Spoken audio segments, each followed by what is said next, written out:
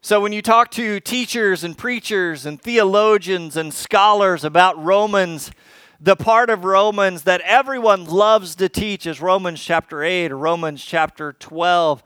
The part that everyone hates to teach is chapters 5 through 7, which is about where we've been. And we're going to wrap up chapter 7 today, but I want you to see there is some incredible meat and wealth here for us, because you don't get a Romans 8 without a Romans 7. Are you with me? So today we're going to spend a lot of time in Scripture. We're actually going to read a whole bunch of Scripture and then finally put all of these pieces together. Beginning in Romans chapter 7, verse 14 through 24. It's a little bit extended, so stay with me. Paul says, "So the trouble's not with the law, for it's spiritual and good. The trouble is with" who? Me. "For I am all too human, a slave to sin. I don't really understand myself, for I want to do what is right, but I don't do it. Instead, I do what I hate. But if I know that what I am doing is wrong, this shows that I agree that the law is good. So I am not the one doing wrong. It is sin living in me that does it. And I know that nothing good lives in me, that is, at least in my sinful nature. I want to do what is right, but I can't. I want to do what is good, but I don't. I don't want to do what is wrong, but I do it anyway. But if I do what I don't want to do, I am not really the one doing wrong. It is sin living in me that does it. I have discovered this principle of life, that when I want to do what is right, I inevitably seem to do what is wrong. I love God's law with all my heart, but there is another power within me that is at war with my mind. This power makes me a slave to the sin that is still within me. Oh, what a miserable person I am. Who will free me from this life that is dominated by sin and death?" I love this passage. In some ways, this is Paul at his most relatable. This is the most relatable moment maybe in Scripture. How many of us, even if we haven't said the words, "I want to do what is right, but I can't," have felt that? Have you ever known the right thing to do and not done it? Ever cheat on your diet?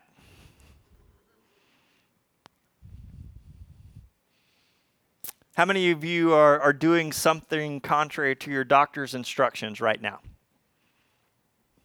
Doctor's suggestions, right? Ever receive good advice and then not take it? Ever spend money on things you know you shouldn't?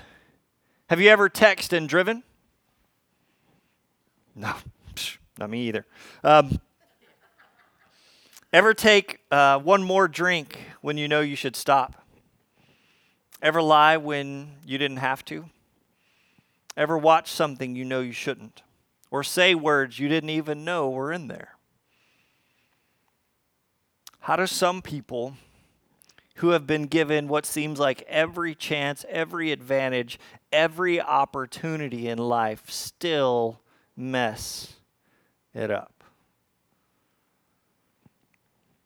These words of Paul of saying these great things like, I don't understand myself. I want to do what is right, but I don't do it. Instead, I do what I hate.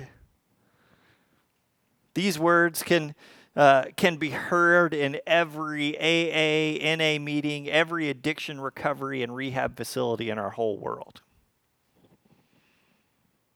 Paul again is speaking to the nature of Adam, what he believes is in each and every one of us, this compulsiveness, this willfulness.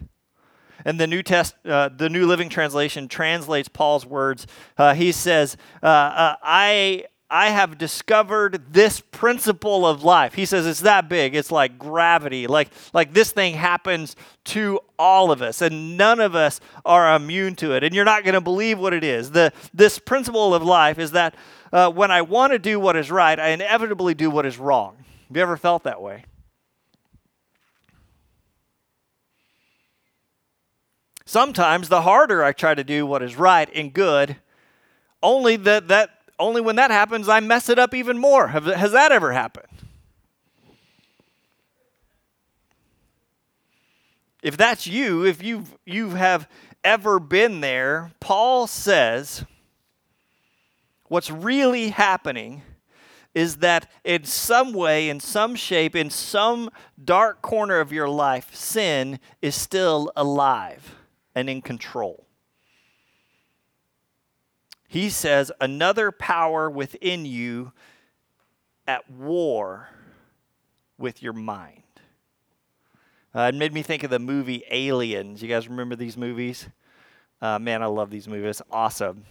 You know, this alien creature is somehow like alive inside of you waiting to burst out. That's how he speaks of sin. This thing inside you that is ultimately going to cause your death. This thing that is alive in you, this sin is going to lead to your condemnation and death. And Paul kind of in this great kind of epic speech of why do I do what I don't want to do, and why can't I do the things that I want to do? Like this great cry. Do you hear like the pleading? Like he's no longer a pastor. He no longer talks about like sin as like slavery. He talks about it as this incredible force that we're almost addicted to. Like I can't let go of it. I just can't get away from it. And Paul, like this is kind of deep emotional kind of crying out. He calls out. He says, "Man, I am a poor, unfortunate soul." And look in verse 24. He says, "Oh, what a miserable person I am. Who will free me from this? How am I ever supposed to get out of this thing? This thing that I'm going to quit this time. This time's for real. This time I really quit, and then it happens again. All right, this is the time. This time I'm going to quit. This time things are going to happen. This time things are going to be different, and it happens again. Okay, this is the time." How many of you felt this way? Paul says if you've been in that circle, he says, man, what a miserable place that is. He says, who will free me from this life that's dominated by sin and death? And look what he says in the very next verses. In 7:25 through 8:4, he says, and this is a big exclamation, "Thank God! The answer is in Jesus Christ our Lord." Amen? Who will free me from this thing that's inside of me I can't seem to break its control? Thank God the answer is Jesus Christ our Lord. So you see how it is. In my mind, I really want to obey God's law, but because of my sinful nature, I'm still a slave to sin. So now there is no condemnation for those who belong to Christ Jesus. And because you belong to him, the power of the life-giving Spirit has freed you from the power of sin that leads to death. The law of Moses was unable to save us because of the weakness of our sinful nature. Keep going. So God did what the law could not do. He sent his own son in a body like the bodies we sinners have. And in that body, God declared an end to sin's control over us by giving his son as a sacrifice for our sins. He did this so that the just requirement of the law would be fully satisfied for us who no longer follow our sinful nature, but instead follow the Spirit.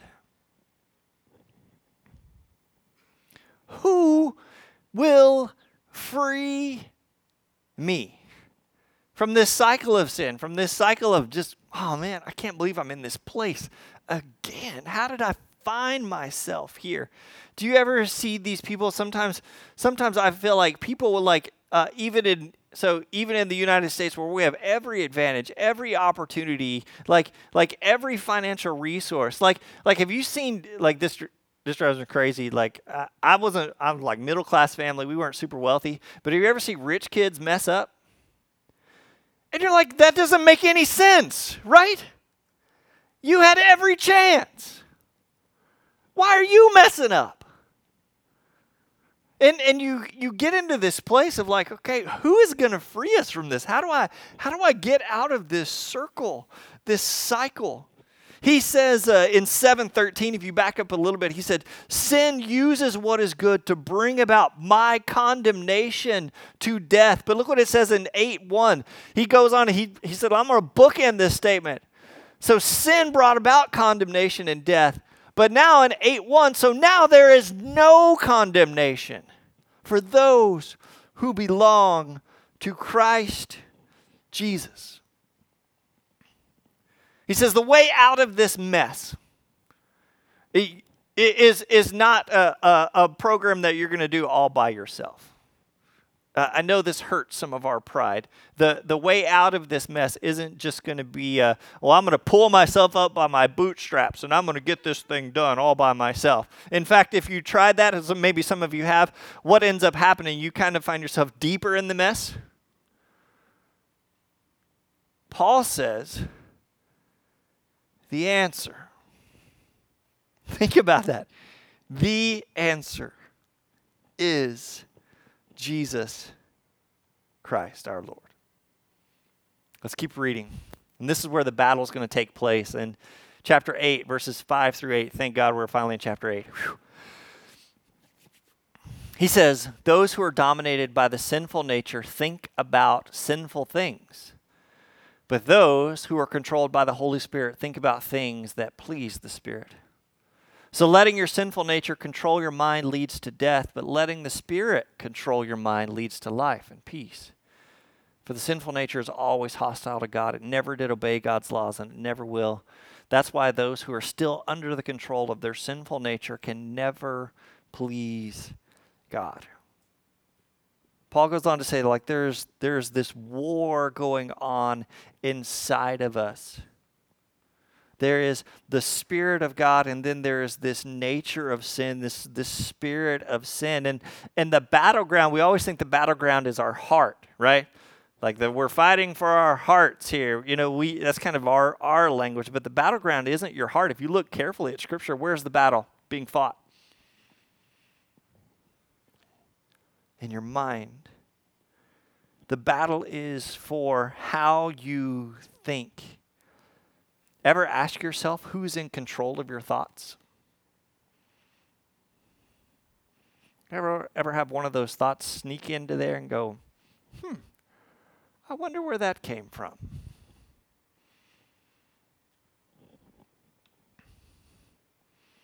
Ever stop and ask, am I really in control of my thoughts? I think we kind of assume that we are all the time, right? We kind of have this noble idea, like our thoughts are always pure and good and true. And then some thought sneaks in there, or creeps in there. You realize, maybe there is something else living in me. So later in Romans chapter 12, in verse 2, he's going to say, Paul is going to say, but don't be conformed to this world, but instead be transformed by the renewing of your what? Heart? By the renewing of your mind.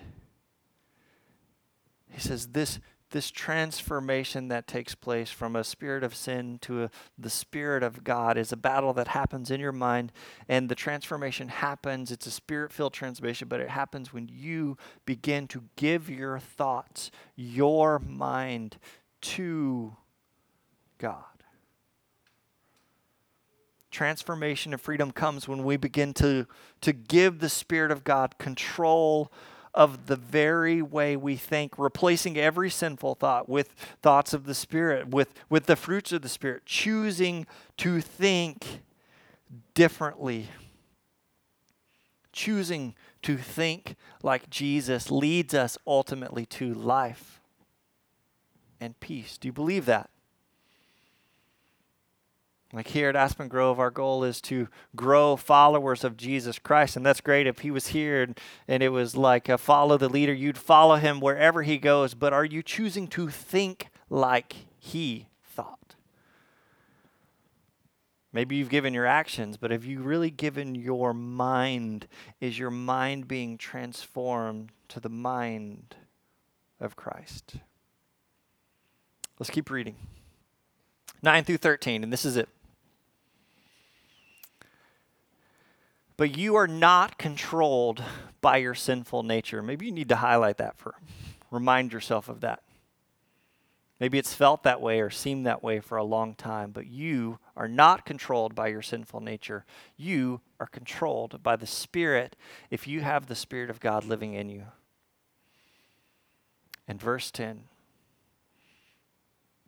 And if you had any question about it, and Christ lives within you.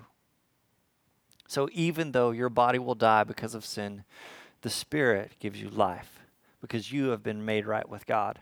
The Spirit of God who raised Jesus from the dead. What are those three words?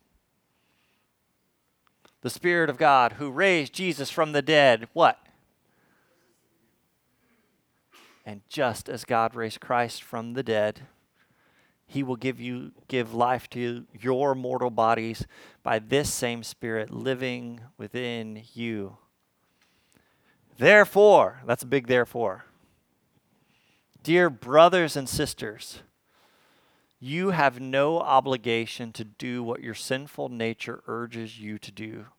For if you live by its dictates, you will die. But if through the power of the Spirit you put to death the deeds of your sinful nature, you will live. Earlier, Paul says, I have this principle of life. Right? This principle of life. No matter how hard I try to do what's right and good and just, I somehow always find this way to miraculously mess it up. And he says, there's an alien of sin living in all of us. And now Paul says, that spirit of sin that it was literally killing you is dead. And it has been replaced by a new spirit, an even stronger spirit. Think about what it says in verse 11. The Spirit of God who raised Jesus from the dead lives in you. Think about that. What's impossible for you if you really have the Spirit that is capable of resurrecting someone from the dead inside you?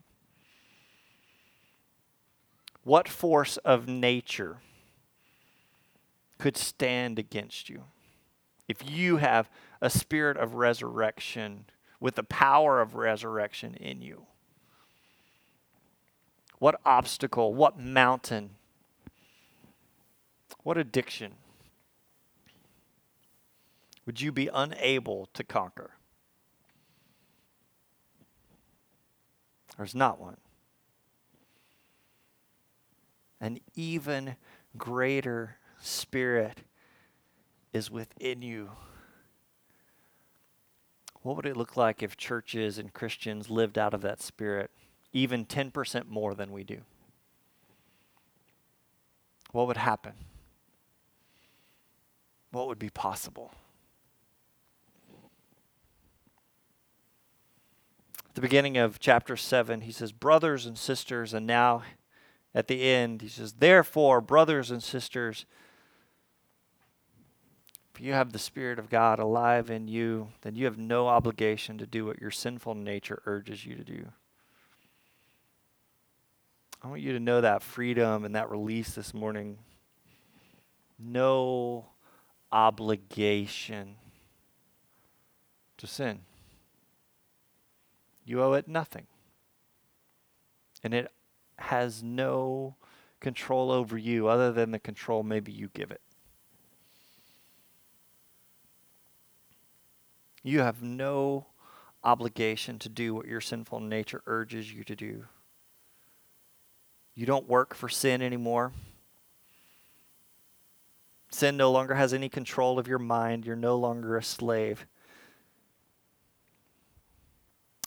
Just a couple words as we wrap up our time, and I know it's been scripture heavy. Maybe you feel like that poor, unfortunate soul Paul describes. The one that always seems to find their way into trouble. The one that always seems to mess things up. Maybe you feel like there's a war going on for your thoughts, for your mind. You're crying out, who will free me? The answer, maybe this seems too simple. The answer is Jesus Christ. I don't know what you're facing. I couldn't imagine if we took a moment just to share and let everyone share their troubles, and we wrote all our troubles down on one side of the board, and then we said, okay, what is the answer? And it would always be the same. The answer is Jesus Christ.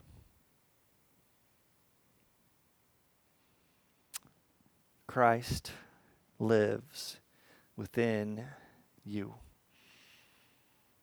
There is incredible power and potential for good, for life, for peace in each and every one of us. So I would want you to know you're no longer a slave. You have no obligation to sin. That there is life for you. In just a moment, I'm going to say a prayer and dismiss you to a time of communion. We've got tables set up around the room, and it has the elements of communion, the bread and the cup, which represents Christ's body and blood sacrificed for you so you could have this new spirit. And maybe as you take these elements today, just maybe somehow if you can close your eyes, what would it mean for you to invite that spirit back in? Maybe you've been controlled by another spirit for too long. Maybe a sin has been running roughshod over your life or over your heart or over your mind. What if this morning as you take communion, you just invite that Spirit of God back into your life, like you reclaim control of your thoughts, reclaim control of your mind, and then give it to Christ? Would you walk out of here changed, different, better? For some of you, there's struggles that have been so deep and so hidden and been so prevalent for so long, you can't even begin to imagine that Jesus Christ might actually be the answer. You're sitting here listening to me right now going, it can't be that simple. And I would want you to know the truth, that Jesus Christ is the only one. He is the answer. He is the only one that can bring you to life and peace. And if you'll give us a chance, we'll be happy to pray for you. We'll be happy to help you transform your mind and give it to Christ. Maybe you're ready to give your life to Christ in baptism, and we have everything we need. We'd love to hear you make that confession of faith in front of all of us, and we'll help you live this life in Christ. So let me say a prayer for us, and then I'll move to the back corner, and if there's ways we can pray for you or serve you, I'll be happy to meet your needs there. Father God, we love you. I thank you so much for your word, for its power. Thank you for the conviction that's there. I thank you for Paul's honesty. Like, Paul's this epic guy writing the Bible. Like, he's this awesome, faithful guy, and here he is crying out to you, hey, what a miserable person I am. I can't seem to get over this thing. I can't seem to beat this thing. This thing keeps coming up in my mind and my heart, and I want to be free of it. Even he, Father God, needed your Son, Jesus Christ, like we all do. And so, Father God, we ask for a complete change of mind this morning. That we would examine our thoughts, and any thoughts that are sinful or hurtful or harmful or impure, Father God, that we would recognize these thoughts have zero power over us, and we are not obligated to them anymore. And instead, Father God, we invite you to come and transform us mind first. We invite your Spirit to come and envelop our bodies. Father God, we come before you. Maybe there's been lots of ways we've been trying to handle it, deal with it ourselves. And this morning, Father God, as we take communion, as we pray, as we meditate, maybe we just need to remember that you and your Son are the answer. More than sufficient for all of our cares and problems and concerns. Father God, we love you. And in your Son, Jesus' name, everyone together says,